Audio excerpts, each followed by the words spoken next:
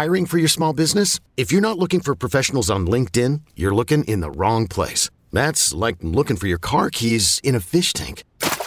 LinkedIn helps you hire professionals you can't find anywhere else, even those who aren't actively searching for a new job but might be open to the perfect role. In a given month, over 70% of LinkedIn users don't even visit other leading job sites. So start looking in the right place. With LinkedIn, you can hire professionals like a professional. Post your free job on linkedin.com/recommend today. And we're back, folks. Another edition of the Michigan Basketball Insider. And missed you, missed this show, missed my man Tim McCormick. So glad to get back in the rhythm of talking Michigan basketball every week, even after a week where they had a couple of games canceled, where a couple of games won't be played, looking to have the Michigan State and Purdue games made up later in the season. We'll talk about that and much more.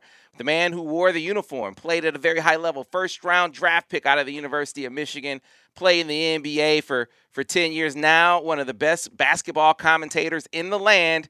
And I like to introduce him first as my friend, Tim McCormick. Tim, Happy New Year, man. How you doing? I'm good, man. It's so good to talk to you, and I want to wish you and your family a Happy New Year. We haven't spoken because of the holidays and Michigan football and that thrill ride and the Heisman and the Harbaugh talk. We haven't talked in a month, and there have been so many times that I've been watching the game thinking, man, I wonder what Sam thinks of what just happened, or what would Sam do? And so it's good to break it down. But from a basketball perspective, things have gone poorly. Michigan has lost 3 of 4 since the last podcast, and 3 other games canceled or postponed. And I think that we're set up for a really interesting conversation today. Yes, we are. And so I think every year you learn a good deal about the team through the non-conference, right? You figure out where they've grown. You figure out what things can be improved upon. You figure out what things can't be fixed in this season. And we will talk about all of those things in this podcast today. But I guess I want to broad brush it first, Tim, and just give me your impressions of this team through the non-conference and as conference play really picks up. What do you think of them, and what issues do you see them really having at this point? So I will always remain hopeful and optimistic. It's still very early. And in many ways, I feel like my excitement about this team earlier in the year was clouded, and it's time to reassess things. 35 days ago, Michigan was 6-3. They were 1-0 in the Big Ten, and I really, looking at the schedule, expected a 5-game win streak, and for Michigan to be 10-3 going into the Michigan State game. Man, was I wrong, and I feel like I really misread the situation. Do they have talented players? They do. They have multiple guys that are going to play in the NBA. I still believe that. But the biggest issue to me is the roster. It doesn't fit. And guys are trying really hard. We've got some players that are in positions that they might not be best suited for. And so to answer your question, when you ask what I think of this team, I picked Michigan to be the best team in the Big Ten. I thought it would be Michigan, Purdue, Illinois in that order. Instead, Michigan's in 9th place right now. And if they play at Illinois this weekend, I guess that'd be Friday night, they're looking at a 500 record overall and a major, major mountain to climb to be an NCAA caliber team. Is that thinking too far ahead? No, it's not. And so I have some real clear ideas why Michigan's turning around. And I do have questions on whether they will be able to, based on the mismatch of some of their best players in their lineups. Well, I can't let you walk that plank yourself, Tim, because I like you thought Michigan would be the best team in the Big Ten. I, like you, thought that there would be some seamless carryover from the guys that were returning. I thought that it would be the transition for Devontae Jones would be a lot quicker than we've seen it take so far. I felt like the freshman impact would be quicker than we, and that's not to disparage or denigrate those guys. Just thought it would be that it would hit harder sooner, and those things just haven't come together. I mean, it's going to be more of a journey for this team. And then I wonder if some of these things, and we'll get to this a little bit later on, if some of these just can't be corrected because of the roster issues you talk about. But then the layer of complexity to this is when you talk about how upward bound they may be or may not be. You got to look at what else has happened in the Big Ten. I don't know about you, Tim, but Johnny Davis and Keegan Murray, I mean, those guys have emerged as like ballers. I mean, you Yep. look at the top of the Big Ten now, and this, even if you set aside, okay, you knew Purdue was going to be good, you knew Illinois was going to be good, Michigan State's better than you thought, Wisconsin's better than you thought, Iowa's better than you thought. The Big Ten just looks like a more treacherous road to navigate at this point. Well, when you look at ESPN, they put out their top 25 players in college basketball, and there are 8 of them from the Big Ten, like a third of them. Johnny Davis is 1, Kofi is 2, Keegan Murray and EJ Liddell are both in the top 10. Trace Jackson Davis, Jaden Ivey, Trevion Williams, Zach Edey. Interesting, there's no Hunter Dickinson on that list, and he was an All-American last year. Yeah, I think that he's in part, and this is not to cut Hunter a break or anything. I think he's in part a victim of circumstance. Teams are able to key on him even more than we thought they would be able to because you just need more play around him. And then to a point that you made earlier, you talked about the need for him to be more demanding on the team. And I think Juwan has kind of spoken to that as well, wanted him to lead more vocally, to be more commanding presence for this team. But even with all of that, Tim, he can't pass the ball to himself. He doesn't bring the ball up the court. He can't spread the floor himself. You just need some other pieces to really step up around him. And so let's get into what you were talking about with the 4 and the 5. I asked you a question before we went on the break. And I said, okay, when the floor is compressed, when jump shots aren't falling, what are some ways in which you can maybe still work through Hunter? And you talked about some of the ways you can do that. We talked about maybe some high-low action with Musa and Hunter. Now that you've seen Musa and Hunter play together some here over the recent stretch of games, do you think that can be an elixir? Like, what do you see as maybe one of the keys to solving the riddle of making Hunter the focal point and having the 4 and the 5 both thrive together at the same time? Wow. Okay. So Hunter Dickinson to me is still an all-league player.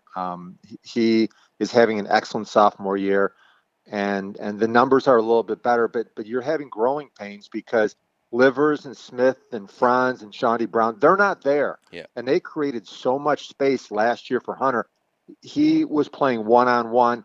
There was a play against Rutgers, and he still scored, but he had to knife between three players. Yeah, I remember that. And it was a beautiful move, and he would not have made that last year.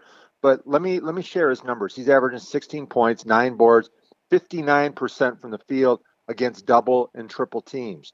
And so I think Michigan's doing a good enough job of getting him involved. I'd love to see him more just on the post, flashing and going side to side and just do some more old school basketball. But I don't really have a problem with anything Hunter's doing. And it's actually a positive that he's being doubled so much because there should be open shots for other guys. Now, here is my first roster issue. And I didn't know this going in because Musa is so darn long and athletic. I talked to an NBA scout earlier this week. I said, is Musa a first-round pick? He said, absolutely. He got a big smile on his face. He said the NBA will love him with his length and the spacing in the NBA game. Now, when Michigan plays Musa and Hunter at the 4 and the 5, the defense is not good enough right now, especially covering the three-point line. Mm-hmm. And it's neither of their faults. 10 years ago, this would have worked fine. As a matter of fact, it would have been great. Not today because 3s, 4s, and 5s play different today. Everybody shoots the 3. 7-foot guys set high middle screens to occupy the defenders, and they roll hard. And to me, Michigan's defense, when it goes with that jumbo lineup, looks like it's scrambled and chaotic. And if you look at the last 3 games versus big conference schools, the numbers really back it up. UCF, 52%. Rutgers, 48%. Minnesota, 51% from 3 in those 3 games. And Michigan has been outscored from beyond the arc by 36 points in those 3 games. That's a major concern And I just think that with a really big lineup, if you're looking at your best lineup right now, I'd play Hunter at the center and Musa's his backup. Now I know that creates a lot of problems with minutes, but here's the truth: if you play a massive lineup, great size, you sure as heck better win the rebounding battle in a big way. You should block a ton of shots, and you should dominate with your inside outside play. And it's not happening when those two are on the floor. Now, let's see how things evolve. And Sam, before we go into the other positions, I also want to throw something out. I want to be sensitive to the fact that with COVID going around, past performances over the last week or so. I was listening to your show last week, I believe, and there was a lot of talk about how does Devontae have 17 against UCF and 0 against Rutgers. I'm gonna tell you that I followed very closely in the NBA a lot of players that struggle and then go on the COVID health and safety protocol list. There's a correlation there, and so I've got Devontae's back. DJ may have been pretty sick in that game, and so I think it's something just to throw out there. Yeah, could very well be the case, and that would explain it. I actually talked to Phil about that, and he was like you would expect Phil to be. He was sensitive, but at the same time stern, saying, "Yeah, we can't have a guy, uh, you know, not get any points in the starting line. I mean, we just can't have any guy that Right. plays just not have any points." But there could have been a reason for that. One of the other reasons why it really stuck out is because he had shot the ball so well. Hmm. And I want to come back around to dedicating some attention to Devontae. I want to stick with your 4 and 5 discussion here really quickly because you talked about playing Musa and Hunter together. That that's getting the most talent on the floor at the same time, but is it getting the best team for what you have right now on the floor at the same time? It doesn't sound like that's the case because Caleb Houston. Caleb Houston was rated as a 4 by our guys at 24/7. Now he's been a 3 at Michigan, and I wonder if you think playing that position has contributed to how slowly things have come along from a shooting perspective. When a guy is pressing, Tim, whether that's pressing on the defensive end or you have better defenders on you when you're playing a 3 spot as well. Is that something that you think is affecting him to the point where maybe he might be better suited to play the 4 position for Michigan? You nailed it, Sam. Excellent, excellent work. So Caleb Houston is a special player. The NBA scouts still love him. I asked the same scout this week, is Caleb Houston a first round draft pick in next summer's draft? He said, absolutely. Here's the problem. He's very young physically. And right now, Caleb Houston is not a college small forward. He's a power forward. And I think that he and Hunter would fit better together. I know they've been out there for times together, but I think that Caleb working at 4 would really be special. So he's young physically. He will grow and mature. He's going to get more athletic. Remember, he should be a senior in high school, Hmm. and it's good to get on the track to get to the NBA early. But right now the game looks a little bit too fast. And when he has 2 seconds to catch and look at the rim and shoot, it's beautiful. He doesn't miss very often. The problem is nobody leaves him as a small forward, and I believe that he's really trying hard on defense. It would make him better if he's covering 4s.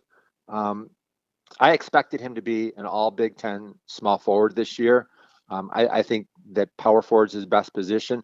They also need Brandon Johns backing him up. Look, I'm still a fan of Brandon Johns. I've known him since he was in high school. He's super athletic. He's capable of more, a lot more. And if you look at his average, 5 points, 2 rebounds off the bench. Those numbers don't look as good if you take away his 20 point and 5 board game against Nebraska. Somehow they've got to get him to be more productive. But with the scenario I've talked about, there's going to be a problem if Hunter is backed up by Musa and Caleb is backed up by Brandon. And what do you do with Terrence Williams, who I like a lot as well? 6'7", 225. his natural position is power forward. Mm-hmm. Yeah, can he guard threes? Is what it boils down to. You can see the work. I want to give T. Will credit for the work he put in to expand his game offensively to be more of a three-man on that end of the floor. But you are who you can guard. I've heard coaches say that. Yeah, I've heard coaches say that a ton. And so when you scramble, and I ask Phil this question too, Tim, because statistically, and I know you're a big stat guy. I mean, Michigan isn't bad overall defending the three-point line, but you look at here recently, they've been one of the worst teams. Obviously, Central Florida lit them up from three. After Michigan was up 12, they're going to lose that game by double digits. And then Rutgers goes off from three as well, and you see that a team that you don't look to as a three-point shooting team have some success, and you're like, okay, is there cause for concern? And so that's really resonating with me, what you're talking about, Tim, about, hey, you might not necessarily be able to say, I want to throw my most talented guys all on the floor at the same time, because that might not be what fits best on the floor for you defensively. It sounds like what you're saying to me. Yeah, you're exactly right. And I want to go into what I said earlier about the small forward position on this team and the way small forward is played not only in the NBA but in college basketball today. When you think about a small forward, you want somebody that can cover multiple positions, can shoot the three, can drive and create, get to the rim, play on the break. That's huge. And so who did Michigan have last year? Well, Franz at 6'9" is a small forward, and he's the favorite for Rookie of the Year in the NBA right now. Isaiah Livers, so versatile. I think he was a great college four, and I could see Caleb Houston playing a little bit more like Isaiah did last year, but he could easily play the three. And Chaundee Brown, he could cover three spots. He could make threes. He could drive. So when you look at their roster now, the truth is that there's nobody that's versatile like I described from last year's team. Maybe Jace or Isaiah Barnes can develop into that. Maybe you play a 3-guard lineup with Kobe Buffkin. He's not quite ready yet. I think Jet Howard may be that guy next year. But once again, who's going to take it right now? Yeah, and shout out to Franz. He has been big time. I mean, you talk about the surprises, in the NBA and the rookie class. Franz and Scotty Barnes. I mean, those guys to be thought of as projects heading into the draft, Tim, they have wow. And I have to eat crow on that too. Not on Franz as much as Scotty Barnes. I thought Scotty Barnes was a reach, not talent-wise, but thought he was a little further away from doing what he's doing now. He's been outstanding. Sam, it makes me think that as basketball fans, I think both you and I overestimated how impactful both Caleb Houston and Devontae Jones would be this year. But I also know that a lot of NBA scouts, they watch all of these players too, and we see them miss all the time. And that's the fun part of breaking down players. Like when you look at Paolo Banchero from Duke or Jabari Smith from Auburn, I study these guys and I like watching them play. And I think I've got a pretty good idea who's going to translate into the NBA as a star and who's going to be a role player and so on. I sometimes I think that we make mistakes and we get it right just as much as NBA scouts do. Well, let's talk about Devontae. Because, look, he stepped up in level. No question. I think that players are bigger, stronger, faster. That's an adjustment. He's playing with players that clog the lane. I mean, you got a couple of bigs that the paint's not going to be clear for you, like it was maybe where you came from. And then there's the pressure of the pressure of expectations. So you throw all of these on his shoulders, and I say that to maybe temper some of the criticism. I cut him a break, and I say that some of the criticism isn't warranted. It is, but this was a bigger adjustment than maybe I accounted for it being for him. Now, to his credit, the 3 games before Rutgers, I mean, he was playing more like we thought he would play. And I don't know about you, Tim. I thought Central Florida was his best game, which is why I was so surprised to see him in the Rutgers game. But like you said, maybe there was the illness that contributed to that. So how do you feel about him now based on the track that he was on before he got sick? Do you feel like maybe his trajectory or arc, if you will, is trending towards maybe what we thought he was going to be? So I still believe he's going to be a good player, and I have to admit, Sam, that I learned a lesson this year that I'm going to take with me about Devontae. I studied his film, like many of the fans and many of the listeners. They studied his film from Coastal Carolina, and you saw him knocking down threes, beautiful mid-range game, making steals. He was a star in transition, and we're not seeing that. And I think that looking back on it, I talked to some NBA scouts that saw him play in the G League tryout, and they said he was just great. He was one of the best guards there. So that boosted my opinion. And when I watched his video, yeah, there were no bigs that they were clogging the lane. He showed good range. He made some beautiful plays on defense. But the lesson learned is about video analysis. And I want to take you back to when my son Kellen, he was class of 2012, and he played at Western Michigan and Georgia Tech. I coached his AAU team, and I put together a video on him that would make you think he's probably 40% better than he really is. It was the perfect skills tape. He had 3 dunks in his career. They were beautifully spread out through. He was an average defender, but every steal and block I had on videotape. Off the dribble, he was just okay. But I showed some great plays of him making really good passes. And I know that looking back on it, it helped his recruiting, because if you watch this video, you'd think, man, Duke should be all over this guy. He's outstanding.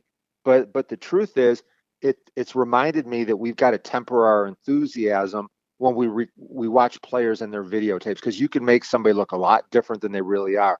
And so moving forward, the lesson I've learned, when I look at Michigan's roster, 6 of their players were at the top 100 camp. And so I spent time with them, and I watched their games in person, and I could make a more accurate read. In the future, I'm gonna be very careful when I watch a player and see his video and make my final analysis. I'm gonna be more careful. Yeah.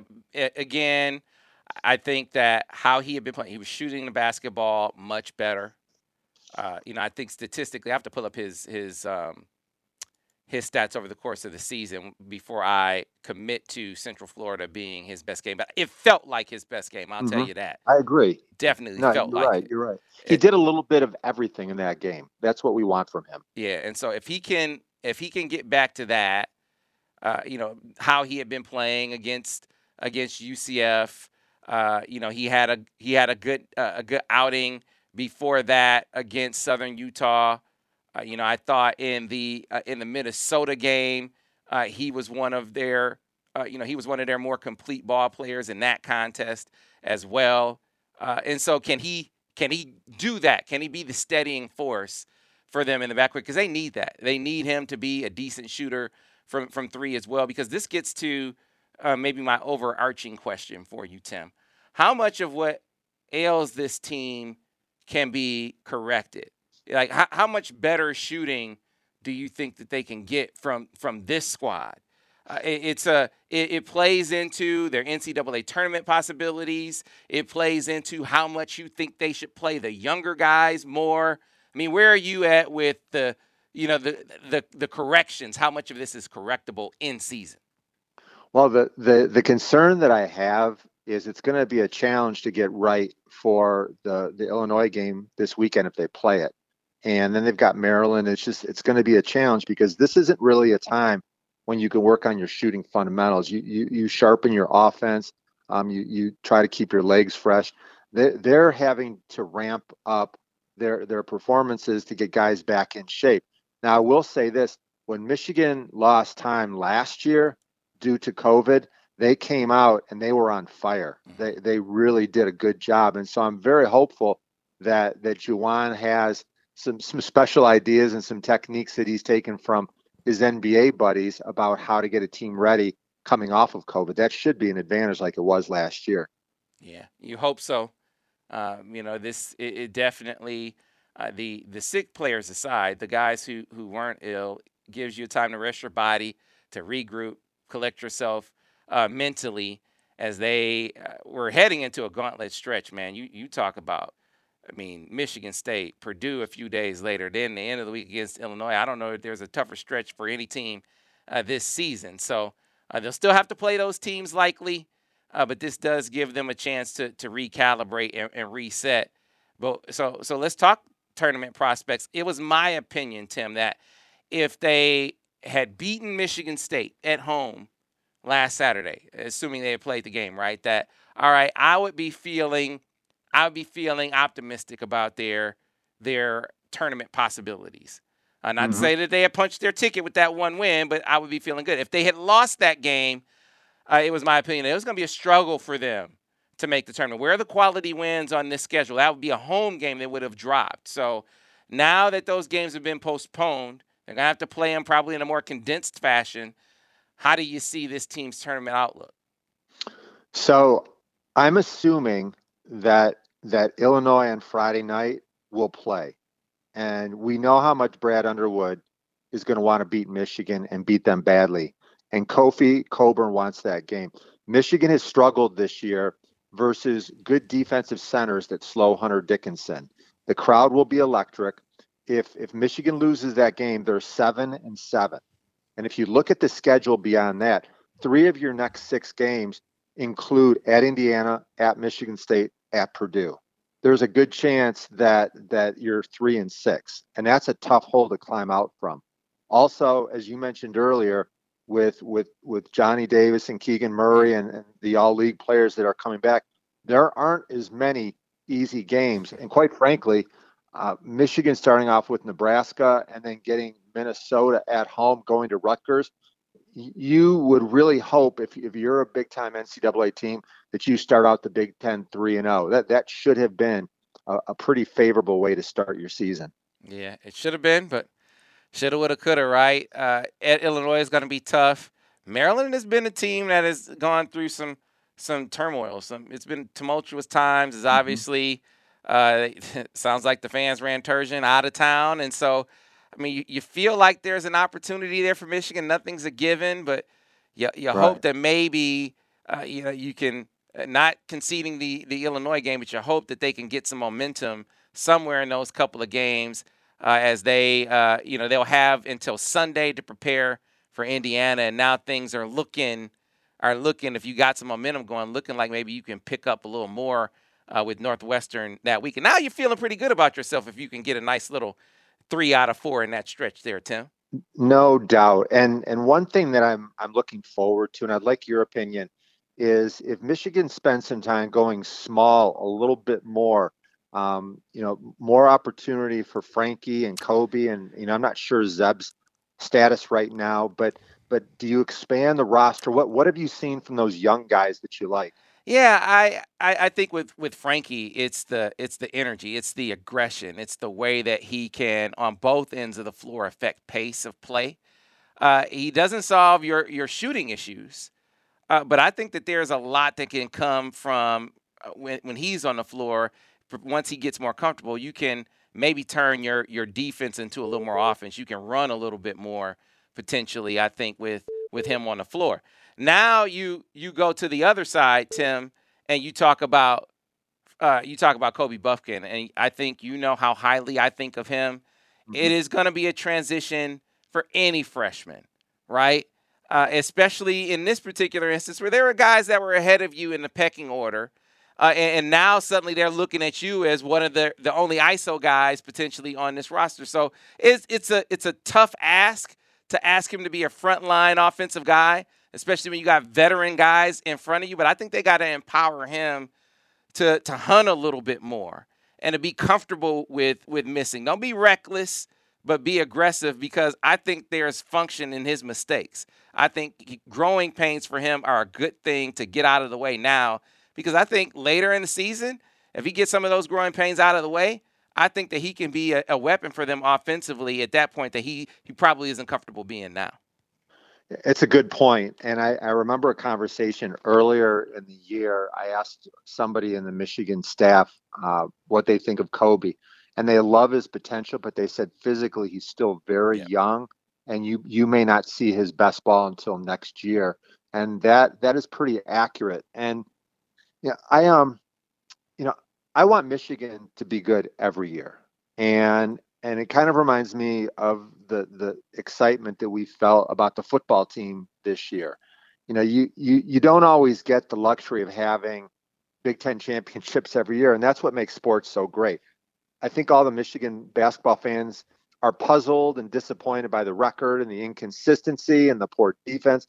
And really, one of the best things about sports is that every year there's so much uncertainty, and you're always evolving different storylines. There's no guarantees, and every team kind of writes their own story. And as fans, we cheer and we follow the upward trajectory, or in this case, the free fall. And any time it can really turn around. So I'm looking forward to the next 8 weeks. I think it's really intriguing. I want to see the adjustments and the ability to fight through the adversity. And really, sports would be no fun and not very interesting if your favorite team always wins and dominates the competition. So I don't like the record, but I've enjoyed watching them play. And the joy that I felt from Michigan's football season, a lot of that is based on the pain and disappointment that confounded me for year after year after year. This team is going to get good at some point. And I'm enjoying the process, Sam. Yeah, I certainly haven't given up on them either. There's room for growth. I think they can be a tournament team. Obviously, we can pretty much. I think it's reasonable to say that with the way the Big Ten is shaping up, it's not going to be a Big Ten championship team, right? There's just a lot of holes, a lot of flaws that will be too tough to fix in season, but they can be competitive. I think they can be a tournament team. But even in the struggle, Tim, I think it can be really helpful for them long term when you talk about the development of some of those younger guys. So I'm really looking at this season having a dual purpose. Yes, you want to have some tournament success. You want to make that run to get you there.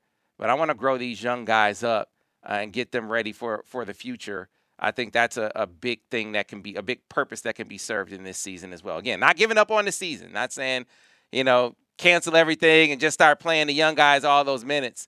But I'm certainly, you mentioned expanding the rotation, playing those guys more. Yes, I absolutely do that this year, the way things have unfolded, my friend. It has been a joy to talk to you. I'd be remiss if I didn't sort of get your take on the Big Ten as a whole. We broad brushed it a bit, talking about the emergence of Johnny Davis and Keegan Murray. I'm curious if either of those guys have emerged you with, not that just that they're good, but they've been fantastic. Did you see what Johnny Davis did to Purdue?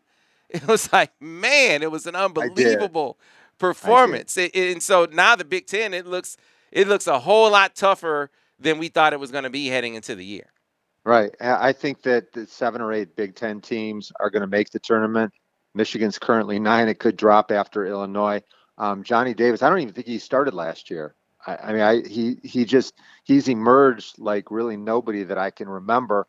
Jaden Ivey and Keegan Murray are really good guards. The big guys are outstanding. This has been an awesome start to the Big Ten season.